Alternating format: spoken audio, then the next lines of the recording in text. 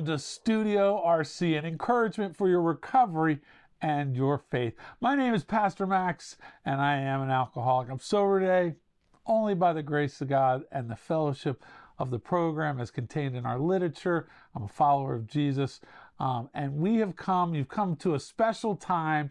We're entering into that Advent season as we prepare for Christmas and the coming of Jesus and the Messiah. And so for the next 4 weeks, we're going to look at different themes this Advent season. Now, this intro will be the same each time, and then we're going to veer off and do a different theme each week. And so the theme is, I was inspired by a Bible study as well as an old hymn, Christmas carol, and the theme for this 4-part series is "The Weary World Rejoices." And I think it's as applicable today as when it was written in the old hymn. And I'm going to share with you the hymn, "O Holy Night." I'm going to read just the first verse to you. I'm not going to sing, so you don't have to worry about that. Copyright laws, I don't think, can allow us to get it sung for you, or I would have done that. But a familiar Christmas carol that is sung in many churches, and it goes like this. "O holy night, the stars are brightly shining. It is the night of the dear Savior's birth. Long lay the world in sin and error pining, till he appeared, and the soul felt its worth. A thrill of hope, the weary world rejoices, for yonder breaks a new and glorious morn." And then the chorus or refrain goes, "Fall on your knees. Oh, hear the angels' voices. O night divine, O night when Christ was born.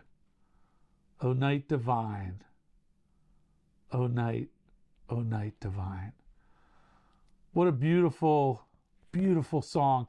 And that's going to inspire us throughout our Advent journey this year. And if you're watching it at some other time, just imagine it's Christmas time. But we're going to look at 4 different things, and it's going to be based on the lyrics. We're going to look at hope. Week 1 is going to be hope. Week 2 is peace. Week 3 is joy. And week 4 is love. And they're all based on a different part of the lyric. We're going to look at "The Weary World Rejoices" and having that hope in week 1, or "Yonder breaks a new and glorious morn." And we're going to look at peace during the 2nd week, and "Fall on your knees," and what joy, and the theme of joy for week 3. And then "O Night Divine," and how love comes into it is the whole Christmas story, and how it is infused with love. And we borrow the line from that Christmas hymn, "O Holy Night," that thrill of hope, the weary world rejoices. And just for some background, it was written in 1847, but then it was translated into English in 1855. So it's a long song. And the truth is, our world honestly has been weary since Genesis 3. I feel it. I'm sure you feel it. We're weary of the darkness, the pain, the doubt, the fear. We stand waiting. The writers of the Hebrew Scriptures knew, though, that the wait would not last forever. Even in the midst of waiting, that thrill of hope sustained them. They could rejoice because they trusted in their hope, the hope of a promise of the Messiah, the light of the world, They waited with hope. The weary world waited. They waited. Many days we wait as the weary world. God's people look to the heavens and asked, and still today ask, how long? How long must we wait for the promise and the fulfillment of these promises that the light will come? We've waited as the darkness grew, waited in darkness, waited in silence, but even in that, we hoped. The people who came before us with faith, they hoped. And now, here and today, we still stand waiting and hoping as well. We look back to that first Advent, that first Christmas, that first entering into the world of the Messiah, and we also look toward the second one, the second coming. We're waiting on the Messiah to return. We're waiting for all things to be made new. We are waiting on the hope and the promises to be fulfilled. Now we have the privilege of knowing the full story. We know the promised Messiah came to earth. He died for the sins of the world. He is risen. He is conquering death and darkness and pain, doubt and fear. He is our thrill of hope. He is the reason the weary world rejoices. So I ask for you over the next 4 weeks, come with me on an Advent journey as we look at a different theme inspired by the song, O Holy Night, and we embrace the truth that the weary world rejoices. When we were in the height of our addiction, when I was in the height of my addiction, weary was a great word to describe my world. I was weary all the time. Rejoicing, not so much. But today, we get to remember that even the weary world will rejoice when that entrance of the higher power, that Messiah, Jesus, comes into our lives and makes a difference. So come with me and just come on this Advent journey as we prepare to celebrate and embrace all that Christmas offers. And to just kind of keep me on track, I will do a 12-minute clock for each week to try to keep that this a little shorter than longer, and we'll go from there. So God bless, and here we go for this week's Weary World Rejoices themed Advent encouragement. All right, let's put 12 minutes on the clock as we jump into week 4, our final week of our Advent series. And week 4 is all about love. It tells us in the song, O Holy Night, which has been sort of our guiding principles through the 4 weeks, O night divine, O night when Christ was born. O night divine, O night divine, O night divine. We finally get to the moment that we've been waiting for, although this is, I think, will be broadcast a week after Christmas. But that longing, that thing that we're longing for, that hoping for, that when Christmas comes, we look back and remember that first Christmas when God demonstrated His love for each and every one of us by sending His Son to be with us here on earth. And we sing, O night divine, O night when Christ was born. From Genesis 3 until Matthew 2 and that interlineary period between Malachi, like that whole time, all of history waited for this moment. Eve, Abraham, Rahab, Naomi, David, Isaiah, Malachi, Anna, Simeon, that They waited for the Messiah to come to their rescue. They waited for a Savior and a Redeemer. The child was born on that divine night, came to save us all. He is the Christ. He came to save us, to redeem us, and to demonstrate once and for all the way God loves us. Every year we celebrate the love of God on Christmas. We reflect on His love for us, and we strive to demonstrate His love to one another. I think that's why it's such, I'll use the word magical time of year, but that special time of year, because it's full of love, even more love than any other time of year. People are experiencing and trying to show love to other people in their family, friends, people at work, people they don't know, people who are disadvantaged. There's so much love that people experience this special moment each year as we experience this time of Christmas. We know and appreciate God's love all the more through the perspective also of waiting and hoping that God will come. We can better enjoy the light if we've been through the dark.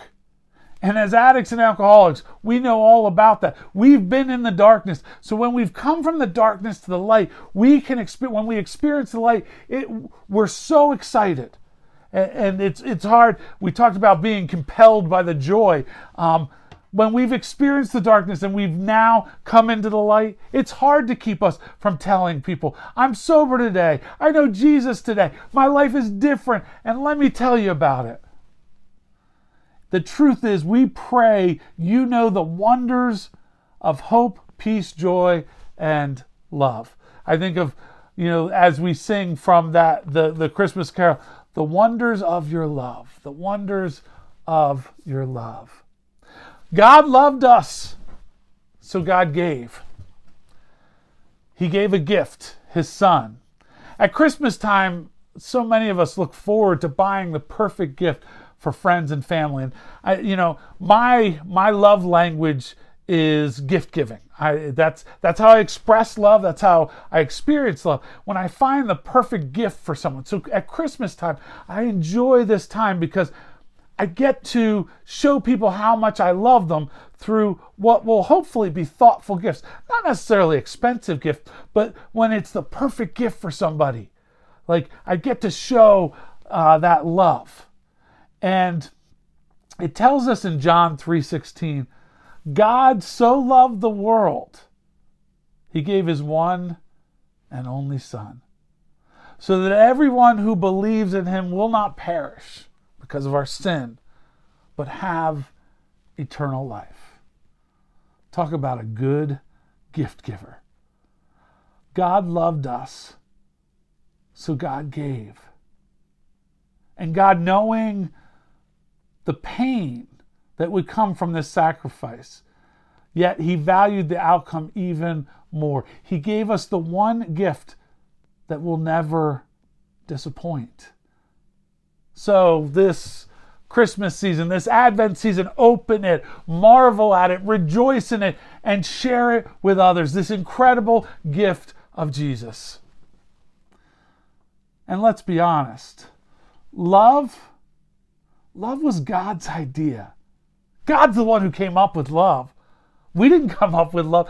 God modeled it so that we could know what love is, so that we could experience that with others. And we have this, as best we can, this love among people, and it falls short, but we're just trying to emulate the love that God showed us. And the truth is, love is God's idea. He told us in John 1:29, here is the Lamb of God who takes away the sins of the world. He showed us love in saying, I am going to show you a way that we can take your separation, your lack of holiness away so that you can be in union with me. Because the very character of God is holy. And so we can't very much be in this unholy state in God's presence. And so to make that that bridge, Jesus, who lived that perfect spotless life, was able to, in his life, connect us with God because Jesus was holy and we follow Jesus. Jesus allows us to be, and we use his holiness to be in God's presence. If you think of a clear glass of water, you can't just throw, a muddy fist into, because then it's no longer, it's sullied, it's muddy. But God's very character is the clean glass of water. And so if we're going to enter into his presence, we need to do so in a way where we can be in that presence. And Jesus allows us to do that. It tells us in 1 John 4, 9, and 10, God's love was revealed among us in this way. God sent his one and only Son into the world so that we might live through him. Love consists in this, not that we love God, but he loved us and sent his Son to be the atoning sacrifice for our sin. In other words, so that we could reconnect to God's holiness, to his purity. God is unchanging. His character, his holiness, his love for us is unchanging. And some big words. It's immutable. It's redemptive, his love. It existed before the foundations of the world because God's idea was love. Love was God's idea. It's not something he invented along the way when he was creating the world. It was part of his very character. And as we sing the hymn, Joy to the World, the Lord is come, that last line proclaims the wonder of God's love. The love of God. It's not a passive love. It's an active love. We encourage you this Advent season, ask God to put someone on your heart who you can love through an act of kindness or joy. Love them. Show them in the spirit of the season what love truly is. Be encouraged that with actions of love, you can overcome evil with good in Jesus' name. Our past can be our greatest asset because it's redeemed. Because of love, we can overcome all of those things. The steps help us to do that as well. They're a perfect complement. And the truth is, Christ's love compels us. Listen to these scriptures. 2 Corinthians 5:17 says, "The old has passed away, and see, the new has come." We've experienced a spiritual awakening, a spiritual experience. The new has come. We have a new attitude toward life. We have a personality change because we have been, as the big book says, reborn. The Bible also says very similar about being born again. Those who follow Christ, those who follow Jesus, this baby that we celebrate during Christmas, we are new creations. Now, if we remember, if we've accepted God's gift of salvation, there's nothing that can separate us from his love. And it tells us in Romans 8 about the depths of the sea and the sky, and that there's nothing that can separate us from God's love. Be encouraged that his love is for you. Each and every one of you, God's love is for you. It's unconditional.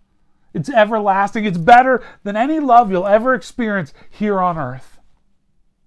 As believers, we are ambassadors for Christ. We are called to go and carry the message, to share the message with others.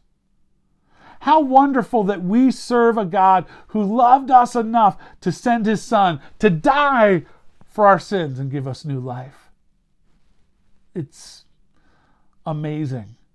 That's the wonder of his love. That sense of wonder of God's love for us is seen in 1 John 3, chapter 3, verse 1. See what great love the Father has given us, that we should be called God's children. And we are. Because of Jesus, we don't have to earn our place in God's family. We become children of God when we follow. And let me just share with you seven privileges of being a child of God. This is a list from Tim Keller again, a pastor and author. And these were the 7 things he said, the privileges of being a child of God. 1, we have security in our relationship with our Father. And all of this is based on Romans. He based it on Romans 8, verses 14 through 17. So if you want to look that up and see, but this is what he pulled, these 7 privileges from that time.